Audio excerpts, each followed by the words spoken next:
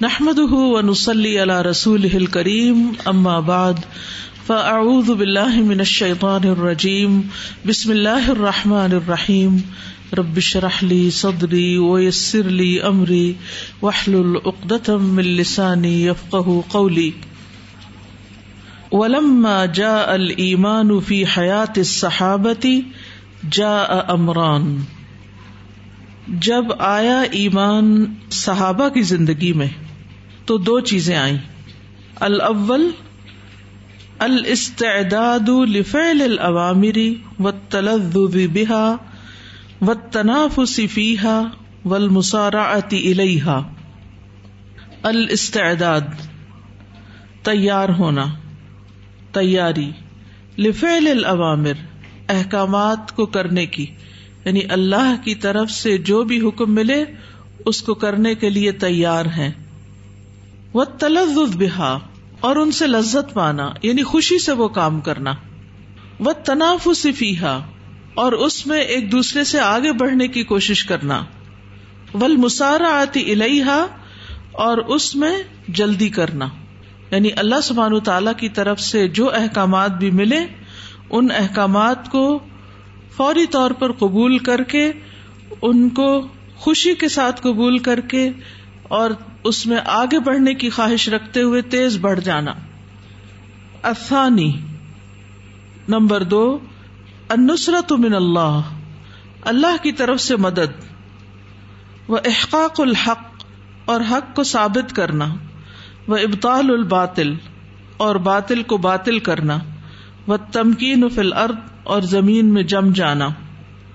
یعنی ایک طرف بندوں کی طرف سے یا صحابہ کی طرف سے جو طریقہ کار تھا وہ کیا تھا کہ اللہ تعالیٰ کے احکامات کو بس مان لینا ہے ہر قیمت پر، اور جب انہوں نے اس طرح اپنا شوق دکھایا تو دوسری طرف سے کیا معاملہ ہوا، اللہ کی مدد بھی آئی اور زمین میں ان کو جماؤ بھی حاصل ہوا۔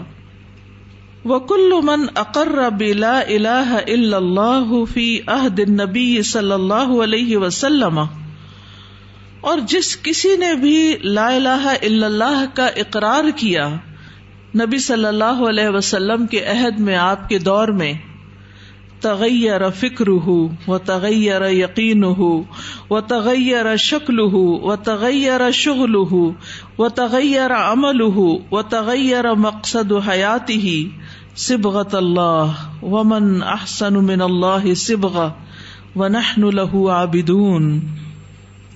تو جس کسی نے بھی لا الہ الا اللہ پڑھ لیا، اس کا اقرار کر لیا، تو کیا ہوا، اس کی تو فکر ہی تبدیل ہو گئی، اس کی سوچ بدل گئی، اس کا یقین بدل گیا، اس کی شکل بدل گئی، اس کا شغل بدل گیا، اس کا کام، اس کی مصروفیت بدل گئی، اور اس کا عمل بدل گیا، اور اس کا مقصد حیات بدل گیا۔ صبغۃ اللہ، اللہ کا رنگ چڑھ گیا۔ ومن احسن من اللہ صبغہ، اور اللہ سے بڑھ کر کون اچھا ہو سکتا ہے رنگ میں۔ ونحن لہ عابدون، اور ہم صرف اسی کی عبادت کرنے والے ہیں۔ صبغۃ اللہ ومن احسن من اللہ صبغہ ونحن لہ عابدون۔ اس پر رکھ کر اپنے آپ کو دیکھے کہ کیا قرآن مجید پڑھ کر آپ کے اندر شعوری ایمان آیا، اور اگر شعوری ایمان آیا، لا الہ الا اللہ واقعی آپ نے کہہ دیا، تو آپ کی سوچ بدلی، یقین میں اضافہ ہوا، شکل حال حلیہ تبدیل ہوا، مصروفیات تبدیل ہوئی، عمل تبدیل ہوا، مقصد حیات ملا، صبغۃ اللہ، اللہ کا رنگ چڑھا، یا جیسے کہ ویسے ہی ہیں، جیسے آئے تھے ویسے کہ ویسے ہی ہیں، اور کوئی تبدیلی کہیں بھی نہیں آئی، نہ اندر میں نہ باہر میں۔ کیا کہتے ہیں آپ، واقعی؟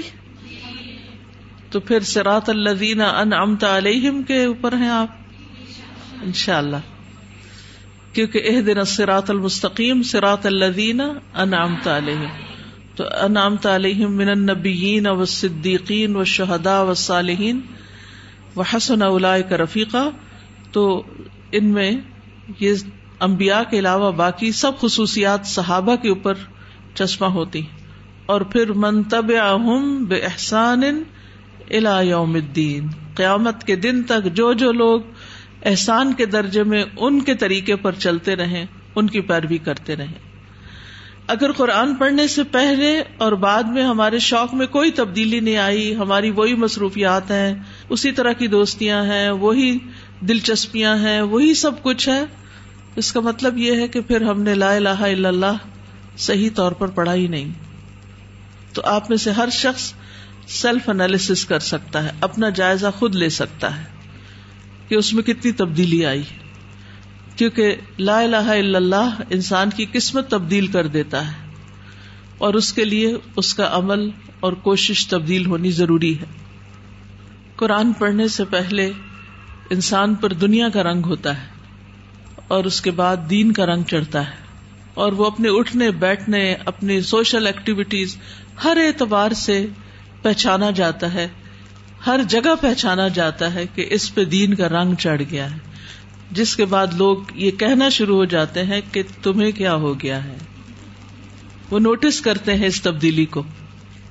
استاذہ، اس تبدیلی کا جو مظہر ہے نا وہ یہ ہے کہ آپ اس شخص کو دیکھتے ہیں تو آپ کو اللہ یاد آتا ہے، کہ اللہ والا وہ ہوتا ہے جس کو دیکھ کر اللہ یاد آئے.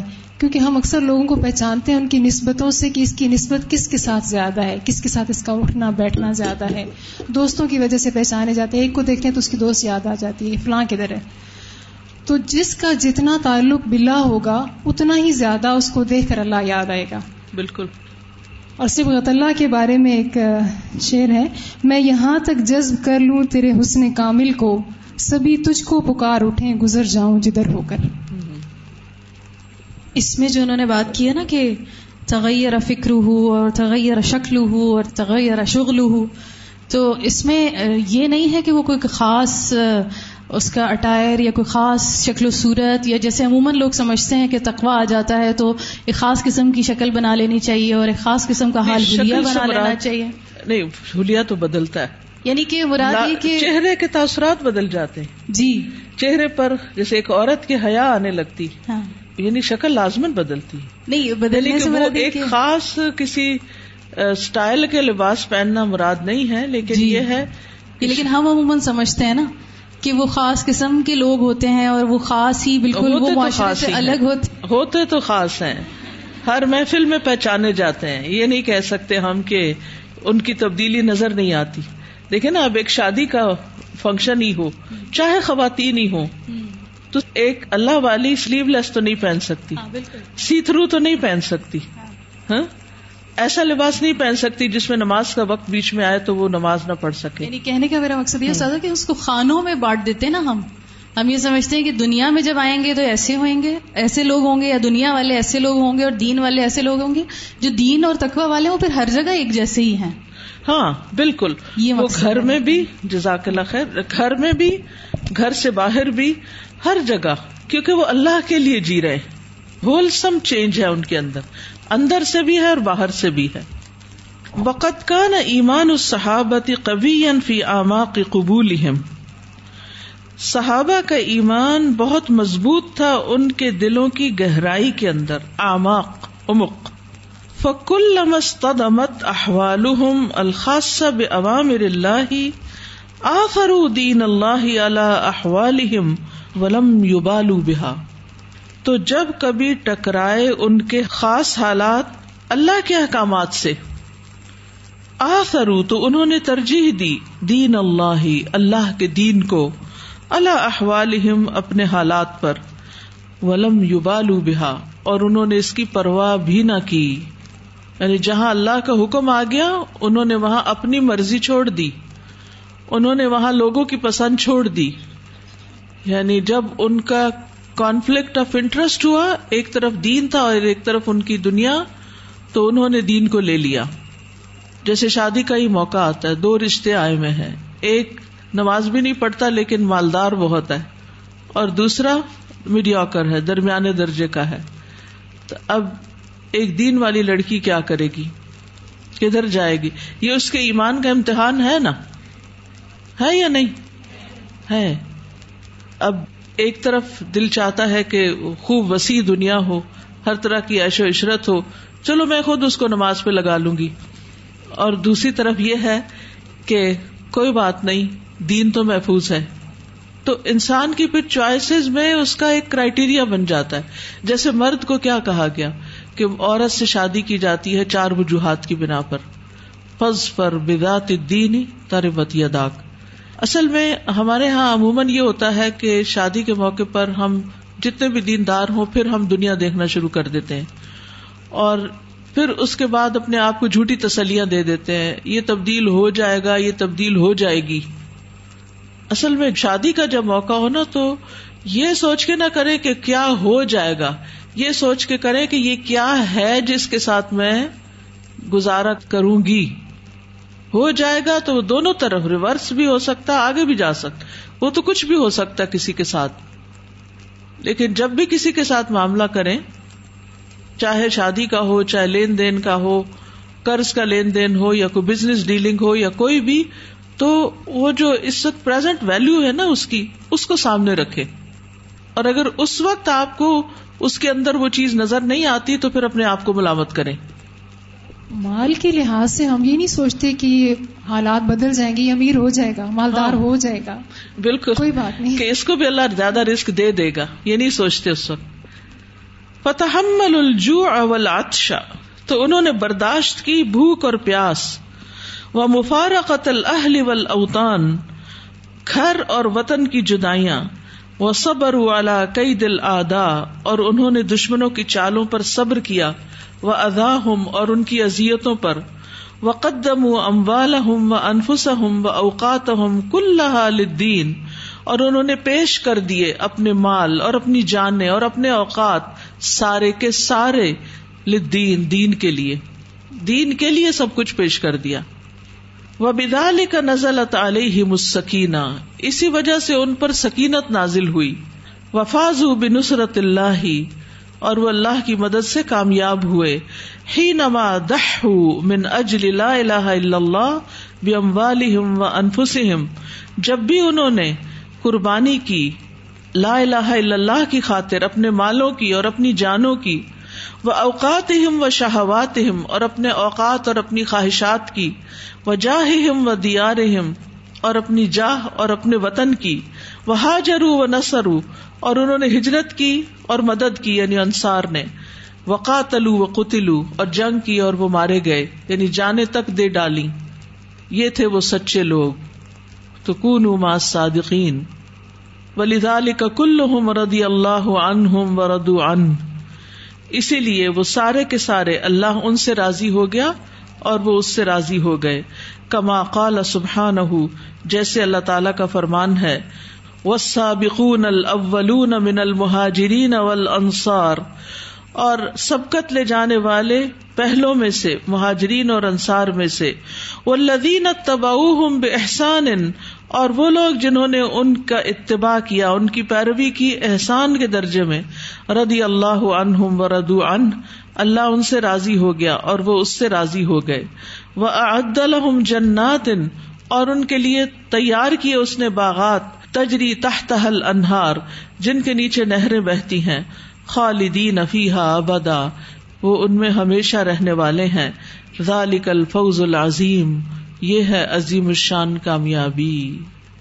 والسابقون الأولون من المهاجرين والأنصار والذين اتبعوهم بإحسان رضي الله عنهم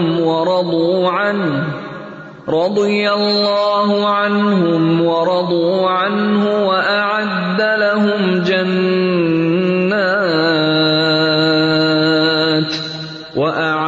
لهم جنات تجري تحتها الأنهار خالدين فيها أبدا ذلك الفوز العظيم.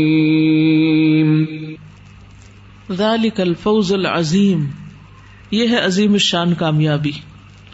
اور یہ سابقون الاولون کی بھی ہے، مہاجرین اور انصار میں سے، اور ان کے پیچھے انہی کے نقش قدم پر چلنے والوں کے لیے بھی ہے اللہ کا وعدہ. لیکن کس طرح کا اتباع؟ اتبعوہم بإحسان، تب اللہ کی رضا ملتی ہے اور تب یہ جنت کے باغات ملتے ہیں جہاں ہمیشہ کی زندگی ہے.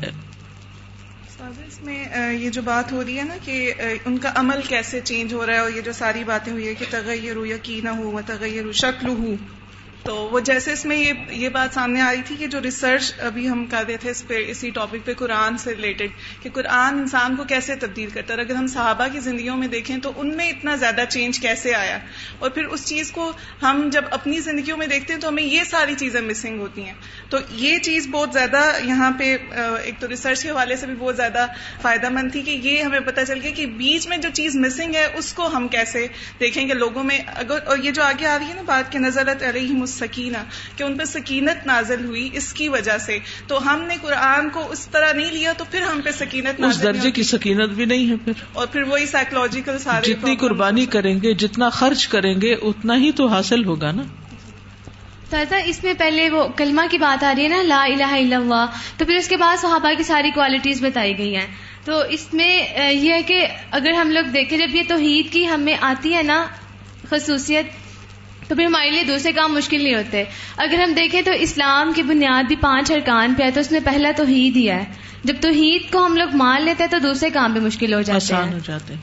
تھوڑا مشکل ہوتا ہے، مطلب بندوں سے بے نیازی تھوڑی مشکل ہوتی ہے، لیکن وہ پھر آہستہ آہستہ آ جاتی ہے. جی. والسابقون الأولون من المهاجرين والأنصار والذين اتبعوهم بإحسان رضي الله عنهم ورضوا عنه وأعد لهم جنات تجري تحتها الأنهار خالدين فيها أبدا ذلك الفوز العظيم. وقد كانت الأخلاق العالية منثورة في الأنبياء والرسل. بلند اخلاق پھیلے ہوئے تھے یا موجود تھے انبیاء اور رسولوں میں. ثم جمعها اللہ فی خاتم رسلہ، یعنی وہ بکھرے ہوئے تھے، کسی پیغمبر کے اندر ایک خوبی زیادہ، کسی میں دوسری زیادہ، پھر جمع کر دیا اللہ نے ان سارے اخلاقوں کو فی خاتم رسلہ، اپنے رسولوں کے سب سے آخری رسول میں، سید الانبیاء محمد صلی اللہ علیہ وسلم، محمد صلی اللہ علیہ وسلم کے اندر. ثم فرقها فی امت محمد صلی اللہ علیہ وسلم، پھر تقسیم کر دیا ان کو امت محمد صلی اللہ علیہ وسلم میں. وَأَصَابَ مِنْهَا الْقَرْنُ الْأَوَّلُ أَصْحَابَ النَّبِيِّ صلی اللہ علیہ وسلم، اور پا لیا ان میں سے قرن اول نے جو نبی صلی اللہ علیہ وسلم کے صحابہ تھے، احسنها وَأَعْظَمَهَا وَأَشْرَفَهَا وَأَكْمَلَهَا، ان میں سے سب سے بہترین کو، اور ان میں سے سب سے عظیم، اور ان میں سے سب سے عالی اور سب سے مکمل اخلاق کو. سب سے پہلی جو قرن تھی اس نے، یعنی آپ صلی اللہ علیہ وسلم کے ساتھیوں نے ان اخلاق کو سب سے زیادہ اپنے اندر اپنایا. فقد كانت في الصحابة رضی اللہ عنہم صفات عجیبۃ من الایمان والعلم. صحابہ رضی اللہ عنہم میں ایمان اور علم کی عجیب صفات تھیں. والحیاء والحلم، حیا اور حلم کی. والاحسان والایثار، اور احسان اور ایثار کی. والطاعت للہ ورسولہ، اور اللہ اور اس کے رسول کی اطاعت کی. واحسن الاخلاق والآداب، اور بہترین اخلاق و آداب کی. والحب فی اللہ وحسن العبادہ، اللہ کی خاطر محبت کرنا اور عبادت کا حسن. والدعوت الی اللہ، اللہ کی طرف دعوت دینا. والجہاد فی سبیلہ، اور اس کے راستے میں جہاد کرنا. قال النبی صلی اللہ علیہ وسلم، نبی صلی اللہ علیہ وسلم نے فرمایا، خیر الناس قرنی ثم الذین یلونہم ثم الذین یلونہم، بہترین دور میرا دور ہے، پھر وہ لوگ جو ان سے ملیں گے، پھر وہ لوگ جو ان سے ملیں گے. ثم یجیء اقوام، پھر آئیں گے کچھ لوگ، تسبق شہادت احدہم یمینہ، ان میں سے ایک کی گواہی ان کے قسم پر سبقت لے جائے گی. ویمینہ شہادتہ، اور ان کی قسم ان کی گواہی پر. یعنی جب ان کے درمیان جھگڑے ہوں گے تو قسمیں کھانے اور گواہیاں دینے میں وہ بہت جلدی کریں گے, سوچے سمجھیں گے نہیں. آج آپ دیکھیں کہ لوگ کو قسم کھاتے ہوئے بھی ڈر نہیں لگتا اور گواہی دیتے ہوئے بھی. وَكَانَتْ تِلْكَ الصِّفَاتُ مَنْثُورَةٌ فِيهِمْ, تو یہ صفات ان کے اندر بکھری ہوئی تھی. وَهُمْ مُتَفَاوِتُونَ فِيهَا, اور وہ اس میں مختلف درجوں پر تھے. فَمُسْتَقِلٌ وَمُسْتَكْثِرٌ, کسی میں کم کسی میں زیادہ, قلیل اور کثیر. لَكِنَّهُمْ مُشْتَرِكُونَ فِي الْإِيمَانِ وَالْعِلْمِ وَالْعِبَادَةِ وَالدَّعْوَةِ وَالْجِهَادِ فِي سَبِيلِ اللَّهِ, لیکن وہ مشترک تھے کس میں؟ ایمان اور علم اور عبادت اور دعوت اور جہاد فی سبیل اللہ میں. وقد جمع اللہ فیہم صفات الانبیاء وہم خیر القرون, اللہ سبحانہ تعالیٰ نے ان میں انبیاء کی صفات کو جمع کر دیا اور وہ سب سے بہترین زمانے کے لوگ تھے. فکلہم کانوا مؤمنین حقا باللہ ورسولہ وبما جاء عن اللہ ورسولہ, تو وہ سارے کے سارے تھے سچے مومن, اللہ اور اس کے رسول پر ایمان لانے والے, اور جو اللہ اور اس کے رسول کی طرف سے وہ لے کر آئے. وَكَانَتْ فِيهِمْ الطَّاعَةُ لِلَّهِ وَرَسُولِهِ فِي شُؤُونِ الْحَيَاةِ كُلِّهَا خاصَّةً أَرْكَانِ الْإِسْلَام, ان کے اندر اللہ اور اس کے رسول کی اطاعت زندگی کے تمام شعبوں میں تھی, سارے معاملات میں, سارے حالات میں, خاص طور پر ارکان اسلام میں. وَكَانَتْ طَاعَتُهُمْ لِرَبِّهِمْ وَنَبِيِّهِمْ عَلَى عِلْمٍ فِي ضَوْءِ عِلْمِ النُّبُوَّةِ لَا عَلَى هَوَاهُمْ, ان کی طاعت اپنے رب کے لیے اور اپنے نبی کے لیے علم کی بنیاد پر تھی, علم نبوت کی روشنی میں تھی, نہ کہ اپنی خواہشات پر مبنی. یعنی ایسے نہیں کہ جیسے دل چاہا نماز پڑھ لی, جیسے دل چاہا کوئی کام کر لیا, بلکہ ہر چیز میں وہ سنت کا اتباع کرنے والے تھے. آج ہم اپنی نمازوں کو دیکھیں, اپنے باقی اعمال کو, ارکان کی ادائیگی کو, حج کے کرنے کو یا کچھ, تو اجتماعی طور پر مسلمانوں کی حالت کیا ہے. کسی مسجد میں جا کے آبزرویشن کر لیں, کسی جگہ پر چند لوگ مل کے نماز پڑھیں جہاں پبلک پلیسز پہ, تو آپ نمازوں کا حال دیکھیں تو آپ پریشان ہو جائیں کہ یہ نماز ہو رہی ہے کہ کیا ہو رہا ہے. لوگ عموماً کیا کرتے ہیں, اس میں اپنی پسند سے جتنا چاہتے ہیں جھک جاتے ہیں رکوع میں, جس طرح کا جی چاہتا ہے سجدہ کرتے ہیں, جس طرح جی چاہتا ہے بیٹھتے ہیں. اسی طرح نماز کے علاوہ باقی چیزوں میں, حج میں آپ دیکھیں, جن لوگوں نے حج کیا انہوں نے دیکھا ہوگا کہ حج کے موقع پر کیا ہو رہا ہوتا ہے. آپ دیکھ دیکھ کے پریشان ہوتے ہیں کہ یہ لوگ مناسک کو کس طرح ادا کر رہے ہیں. ایک کنکریاں مارنے کا یہ مرحلہ دیکھیں یا اور بھی جہاں جہاں, تو اس میں بہت بڑا فرق ہے کہ ہم عبادت بھی کر رہے ہیں تو اپنی خواہش کے مطابق کر رہے ہیں یا سنت کے مطابق کر رہے ہیں یا بدعات ایجاد کی ہوئی ہیں.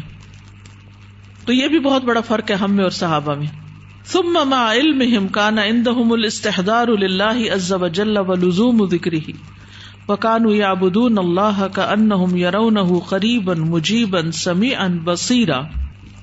ثم مع علمهم, پھر ان کے علم کے ساتھ, كان عندهم, ان کے پاس تھا, الاستحضار للہ, اللہ عز وجل کو حاضر و ناظر سمجھنا, ولزوم ذکرہ, اور اس کے ذکر کو لازم کر لینا.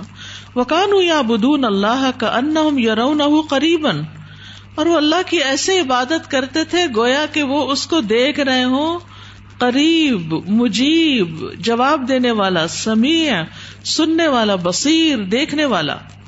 جب انسان نماز اس حال میں پڑھے کہ اس کو یہ اللہ کی صفات یاد ہو کہ اللہ میرے قریب ہے, وہ میری باتیں سن کے, دعائیں سن کے جواب دے رہا ہے, وہ میری آواز سن رہا ہے, میری پکار سن رہا ہے, میں جس طرح سجدے اور رکوع کر رہی ہوں وہ دیکھ رہا ہے, تو پھر ہماری نماز کتنی بہترین ہو جائے. آپ دیکھیں کہ بعض لوگ ہوتے ہیں لوگوں کی اطاعت میں کام کر رہے ہوتے ہیں, یعنی ویسے جیسی تیسی نماز پڑھے, کوئی اندر آ گیا تو نماز ٹھیک کر لی, اور خاص طور پر اگر کوئی علم والا آ گیا کہ یہ تو میری نماز چیک کرے گا اور میں تو ٹھیک سے نہیں پڑھ رہی تو یہ کیا کہے گا, میری تو ریپوٹیشن خراب ہو جائے گی. ایک وہ ہے جو ان تعبد اللہ کأنک تراہ, تو یہ ہے یرونہ قریبا مجیبا سمیعا بصیرا. وکانت عندہم الاخلاق العالیہ, اور ان کا اخلاق بھی بڑا بلند تھا. باکرام بعضہم بعضا, ان میں سے بعض کی عزت کرتے. فہم اشداء علی الکفار رحماء بینہم, کفار پر شدید اور آپس میں مہربان. تراہم رکعا سجدا، تم دیکھو ان کو رکوع کرتے ہوئے، سجدہ کرتے ہوئے، یبتغون فضلا من اللہ ورضوانا، وہ اللہ کا فضل اور رضامندی چاہتے ہیں، سیماہم فی وجوہہم من اثر السجود، سجدوں کے نشانات ان کے چہروں پر دیکھ سکتے ہیں. تراہم رکعا سجدا یبتغون فضلا من اللہ ورضوانا سیماہم فی وجوہہم من اثر السجود. ایمان کی علامتوں میں سے ایک یہ بھی بتا دی کہ آپس کا اکرام، ایک دوسرے سے بات کرتے ہوئے عزت کو ملحوظ رکھنا، ایک دوسرے کا خیال رکھتے ہوئے بات کرنا، نہ تو ٹانٹ، نہ طنز، اور نہ ہی بلا وجہ کا چیخنا چلانا. چاہے چھوٹے سے بات کرے چاہے بڑے سے کرے، تو اکرام کی حد میں رہ کے کرے. یہ بھی صحابہ کی صفت ہے. رحماء بینہم، آپس میں مہربان ہے. ہم ذرا اپنے آپ کو پرکھیں اس پر، کیا ہم آپس میں ایک دوسرے کے لیے مہربان ہیں؟ استاذ یہاں جو ہے کہ وَكَانَ طَاعَتُهُمْ لِرَبِّهِمْ وَنَبِيِّهِمْ، یہاں جو پتہ چلا ہے وہ کہ علم کے آنے پر جو اطاعت ہوتی ہے پھر وہ مستقل ہوتی ہے. ویسے تو ہم کہتے رہتے ہیں نماز پڑھے، لیکن جب خود پتہ چلتا ہے کہ اس کی کتنی اہمیت ہے تب ہی پھر اس کی پابندی ہو سکتی ہے. تو یہاں صحابہ کرام کے عمل میں استقامت کی ایک وجہ یہ بھی ہے کہ علم کے مطابق.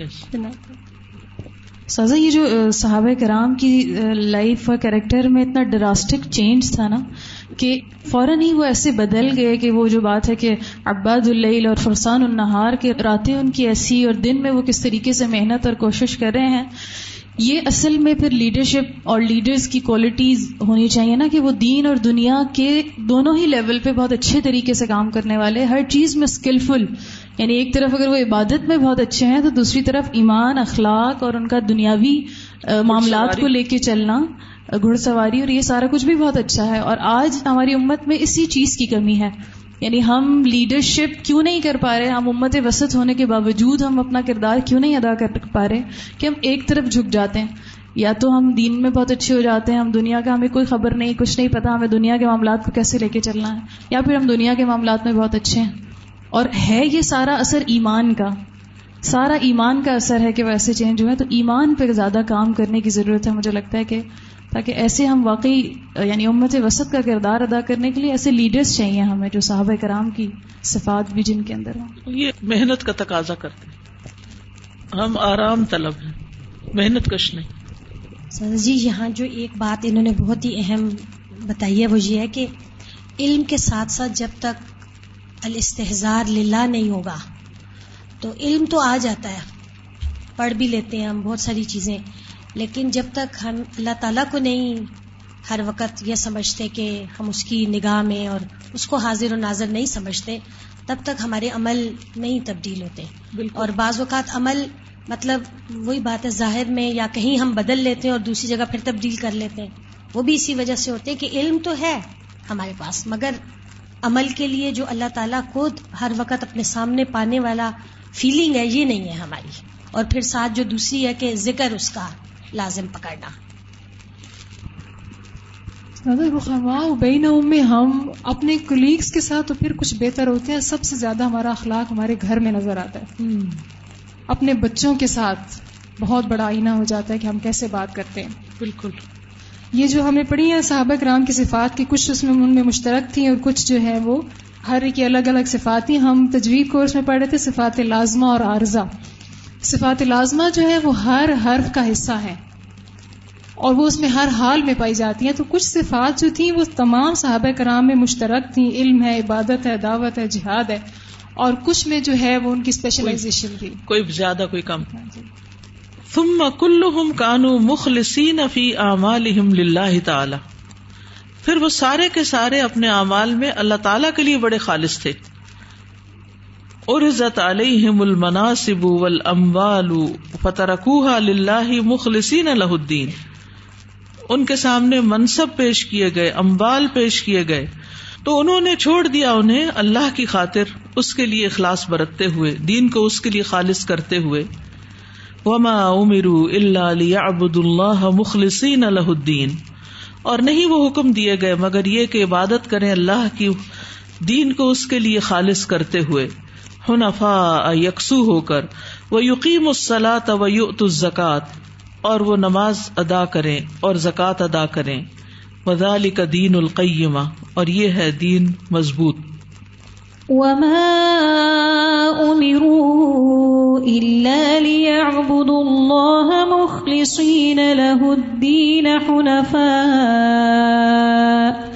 حنفاء ويقيموا الصلاة ويؤتوا الزكاة وذلك دين القيمة۔ ثم الشيء المشترك بينهم جميعا هو الدعوة الى اللہ، پھر ان سب کے درمیان جو مشترک چیز تھی، کامن گراؤنڈ، وہ تھی اللہ کی طرف دعوت دینا۔ فکما ان کلہم یعبدون اللہ، تو جیسا کہ وہ سب کے سب اللہ کی عبادت کرتے، فکذالک کلہم کانوا یدعون الی اللہ کما امرہم النبی صلی اللہ علیہ وسلم ان یبلغ الشاہد منہم الغائب، تو اسی طرح وہ سارے کے سارے اللہ کی طرف بلانے والے تھے، جیسا کہ ان کو نبی صلی اللہ علیہ وسلم نے حکم دیا کہ جو حاضر ہے وہ غائب تک بات پہنچا دے۔ فرضی اللہ عنہم وارضاہم ورضوا عنہ، تو اللہ ان سے راضی ہو گیا اور اس نے ان کو راضی کر دیا اور وہ راضی ہو گئے اس سے۔ فالایمان هو الدافع والمحرک لامتثال اوامر اللہ کلھا، دراصل ایمان ہی وہ دافع، پشنگ فورس ہے، موٹیویشنل فورس ہے اللہ تعالیٰ کے احکامات پر عمل کرنے کے لیے۔ فهو قوة دافعة لفعل الطاعات وکسب الحسنات، تو یہی وہ قوت ہے جو دھکیلتی ہے انسان کو اطاعت کے کرنے کی طرف اور حسنات کمانے کی طرف۔ وَهُوَ قُوَّةٌ مُمْسِكَةٌ عَنِ الْمَعَاصِي وَالذُّنُوبِ وَالسَّيِّئَاتِ، اور یہ ایک ایسی قوت ہے جو انسان کو روکنے والی ہے گناہوں سے، معاصی سے، ذنوب سے اور سیئات سے، برائیوں سے۔ وَلِكَيْ يَزِيدُ الْإِيمَانُ وَالْيَقِينُ، اور تاکہ زیادہ ہو ایمان اور یقین، وَتَقْوَى الْأَعْمَالِ، اور اعمال میں تقوی، لَا بُدَّ أَن نَعْرِفَ وَعْدَ الْخَالِقِ لِمَنْ أَطَاعَهُ، لازم ہے کہ ہم پہچانیں خالق کے وعدے کو اس کے لیے جس نے اس کی اطاعت کی، حتی یصغر ما یعطیہ المخلوق لمن اطاعہ، یہاں تک کہ چھوٹا ہو جائے جو مخلوق دیتی ہے اس کو جو اس کی اطاعت کرتا ہے۔ یعنی جب آپ کسی کی اطاعت کرتے ہیں، کسی کی بات مانتے ہیں تو وہ خوش ہوتا ہے، شاباش دیتا ہے، کوئی مال دیتا ہے، کوئی تحفہ دیتا ہے، کچھ۔ تو اسی طرح جب انسان اللہ کی اطاعت کرتا ہے تو اللہ بھی کچھ دینے والا ہے۔ ہاں، تو جب تک یہ یقین نہیں ہوتا تو اس وقت تک انسان اللہ کی اطاعت پر خوشی سے نہیں کرتا۔ تو ایمان، یقین، تقوی، ان سب چیزوں میں اضافہ کب ہوتا ہے؟ جب خالق کا وعدہ یاد رہتا ہے کہ وہ اطاعت کرنے والے کو عطا کرے گا۔ وَأَن نَعْرِفَ وَعِيدَ الْخَالِقِ، اور یہ کہ ہم جان لیں، پہچان لیں خالق کی وعید کو بھی، لمن عصاہ، اس کے لیے جو اس کی نافرمانی کرے، حتی یصغر وعید المخلوق لمن عصاہ، یہاں تک کہ مخلوق کی وعید جو ہے وہ چھوٹی ہو جائے اس کے لیے جو اس کی نافرمانی کرتا ہے۔ یعنی بندہ جب کسی بندے کی نافرمانی کرتا ہے تو اس کو سزا ملتی، لیکن جب اللہ کی نافرمانی کرتا تو بہت بڑی سزا ملتی۔ تو جب انسان اس چیز کو جان لیتا ہے کہ اللہ کی نافرمانی کی سزا بڑی ہے تو اس کے لیے مخلوق کی نافرمانی بڑی آسان ہو جاتی ہے، پھر اس کو مشکل نہیں لگتا کسی انسان کو ناراض کرنا اللہ کی خاطر، بلا وجہ نہیں۔ وَأَن نَعْرِفَ قُدْرَةَ الْخَالِقِ، اور یہ کہ ہم جان لیں خالق کی قدرت کو، ذِل جبروت والملکوت والکبریاء، جو جبروت، ملکوت اور کبریائی کا مالک ہے، والعظمت اور عظمت کا، بڑائی کا، حتی تصغر امامنا قدرت المخلوق، یہاں تک کہ ہمارے سامنے مخلوق کی قدرت جو ہے، طاقت جو ہے وہ چھوٹی ہو جائے۔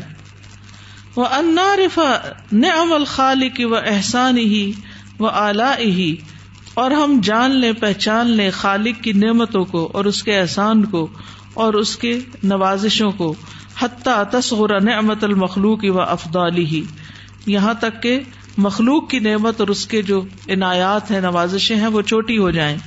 وَبِذَلِكَ يَزِيدُ الْإِيمَانُ وَالْيَقِينُ، اسی سے ایمان اور یقین بڑھتا ہے.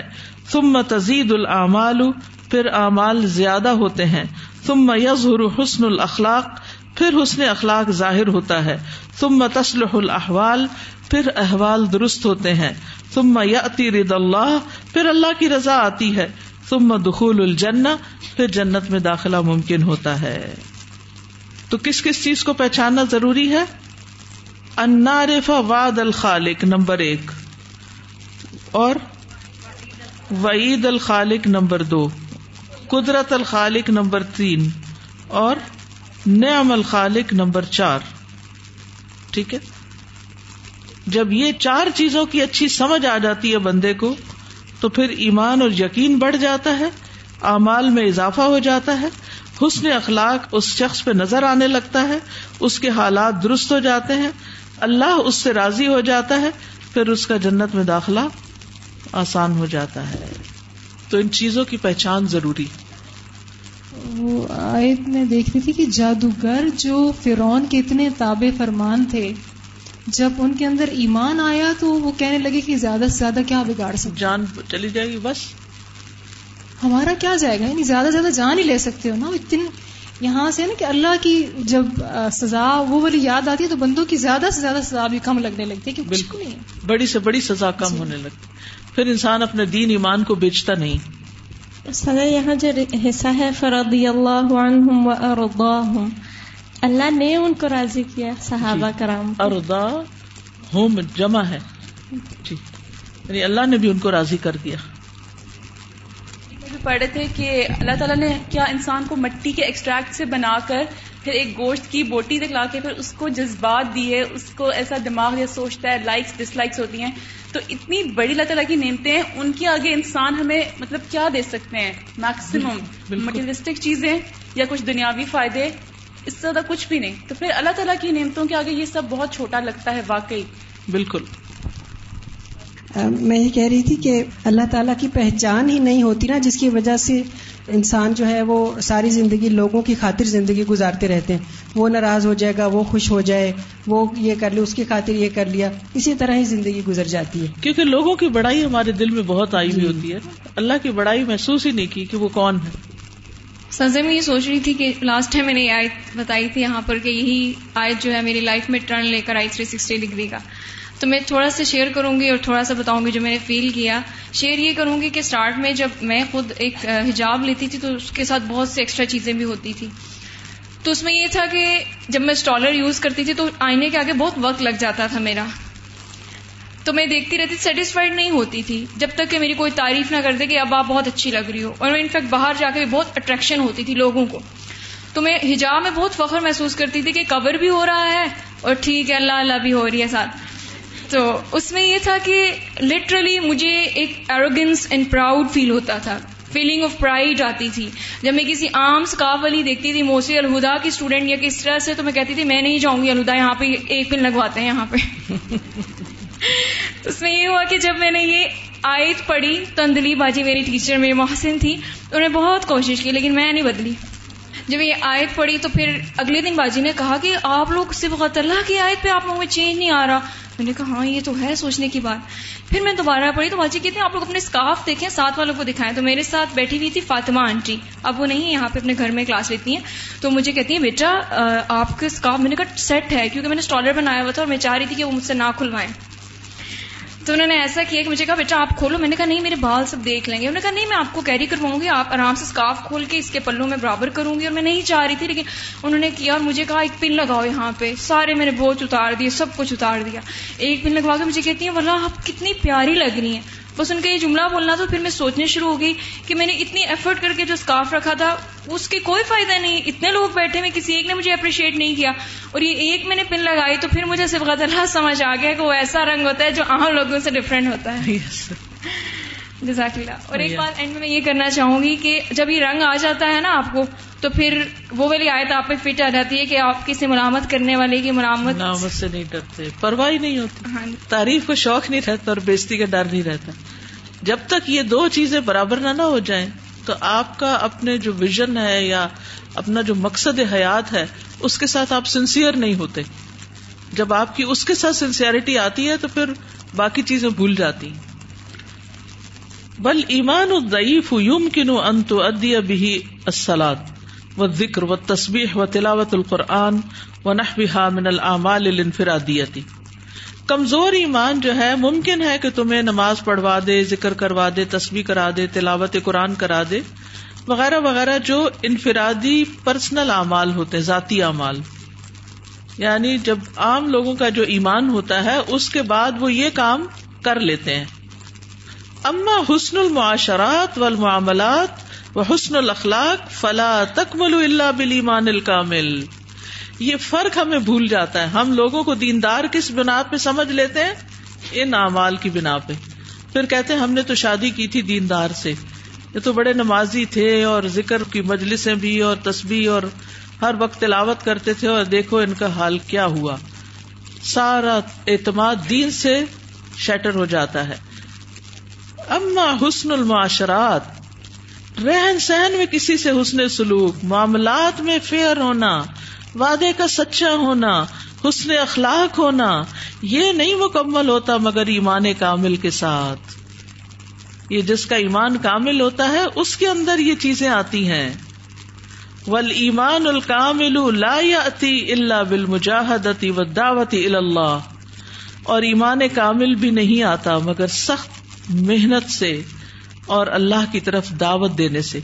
اس کا تعلق اللہ کی طرف دعوت دینے سے کیا ہوتا ہے؟ ایک عام مومن کا اخلاق اور ایک ہوتا ہے داعی کا اخلاق. داعی کا اخلاق اور ایک عام انسان کے اخلاق میں فرق کیا ہے؟ چلیے اس کو اگر ایسے داعی کے اخلاق کی بات نہیں سمجھ آ رہی، ایک گاہک کا اخلاق اور ایک سیلز مین کا اخلاق، یہ دونوں فرق ہوتے ہیں یا نہیں؟ بہت زیادہ. جو بائر ہوتا ہے وہ کس طرح بات کر رہا ہوتا ہے؟ یعنی بدتمیزی سے، اور ہر چیز کو رگے دے گا اور ہر چیز کو کیڑے نکالے گا، یہ بھی ٹھیک نہیں وہ بھی ٹھیک نہیں، بس پرواہ نہیں ہوتی اس کو کیونکہ وہ بائر ہے. اور جو سیلز پرسن ہے وہ اندر سے چاہے جل کڑ رہا ہو لیکن اس کا اخلاق کیسے ہوتا ہے؟ Customer is always right, customer is always right. یہ بالکل ٹھیک کہتا ہے، بالکل سر آپ ہی ٹھیک کہہ رہے ہیں، کیونکہ اسے کسٹمر کی سیٹسفیکشن چاہیے ہوتی ہے. جو داعی اللہ ہوتا ہے وہ کون ہوتا ہے؟ وہ سیلز پرسن ہوتا ہے، اور وہ ساری چیزیں برداشت کرتا ہے دوسروں کی، بدتمیزی بھی، بد اخلاقی بھی، ان کی نکتہ چینی، ان کی تنقید، ان کی ٹانٹ، ان کی بہت ساری باتیں برداشت کرتا چلا جاتا ہے. کیوں برداشت کرتا ہے؟ اور وہ مارجن دیتا جاتا ہے اور کہتا ہے ہاں ٹھیک ہے ٹھیک ہے ٹھیک ہے تم صحیح کہہ رہے ہو، لیکن پھر اپنی بات کرے گا، پھر وہ کوئی اعتراض کرے گا کہ ہاں ٹھیک ہے میں سمجھتی ہوں آپ کے اندر کیوں اعتراض آئی ہے، لیکن یہ بھی رخ ہے ایک بات کا. تو اس طرح وہ اس کو اعتماد میں لے کر اس کے سارے اشکالات دور کرتا ہے. لیکن جو سیلز پرسن نہ ہو، کیونکہ مومن جو ہے انہوں نے اللہ سے تجارت کر رکھی ہے نا، اور وہ اللہ کے دین کو آگے پھیلاتے ہیں، اور آگے پھیلانے میں جو تکلیفیں آتی ہیں ان کو برداشت کرتے ہیں. یہ چیز انسانوں کو اتنا مانج دیتی ہے، اتنا مانج دیتی ہے کہ پھر واقعی وہ چمک اٹھتے ہیں. اور جو اللہ کی طرف دعوت نہیں دیتا اس کے اندر یہ اخلاق آ ہی نہیں سکتا، برداشت آ ہی نہیں سکتی. وہ کس کے لیے برداشت کرے؟ وہ تو برابری کا معاملہ کر رہا ہوتا ہے نا. تو اس لیے بہت ضروری ہے کہ ہم اپنے اخلاق کو دیکھیں. ہمارے طرز عمل سے دین کیوں نہیں پھیلتا؟ کیونکہ ہمارے اندر داعی والا اخلاق نہیں ہے. ایک بوتیک پہ میں ویسی مارکیٹ سے گزر رہی تھی تو میں نے کہا دیکھ لیتے ہیں، کپڑے خریدنے کی نیت نہیں تھی.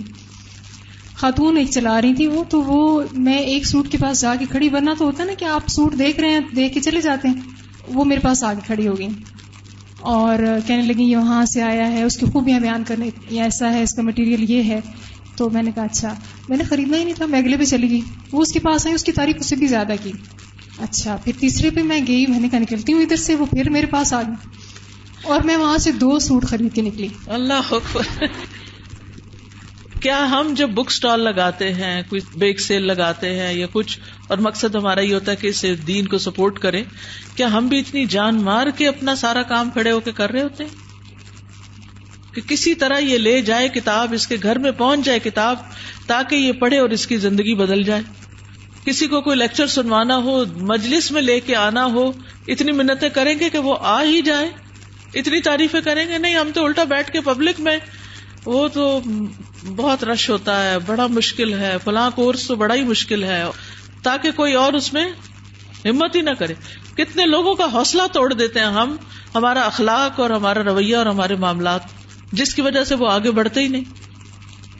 السلام علیکم استاذہ. پھر ایسا بھی ہوتا ہے نا کہ جب آپ دوسرے لوگوں کو دعوت دیتے ہیں, صرف اپنی اصلاح کے بعد اوروں کی فکر کرتے ہیں, تو اس کے بعد آپ بچ نہیں سکتے وہ کام کیے بغیر.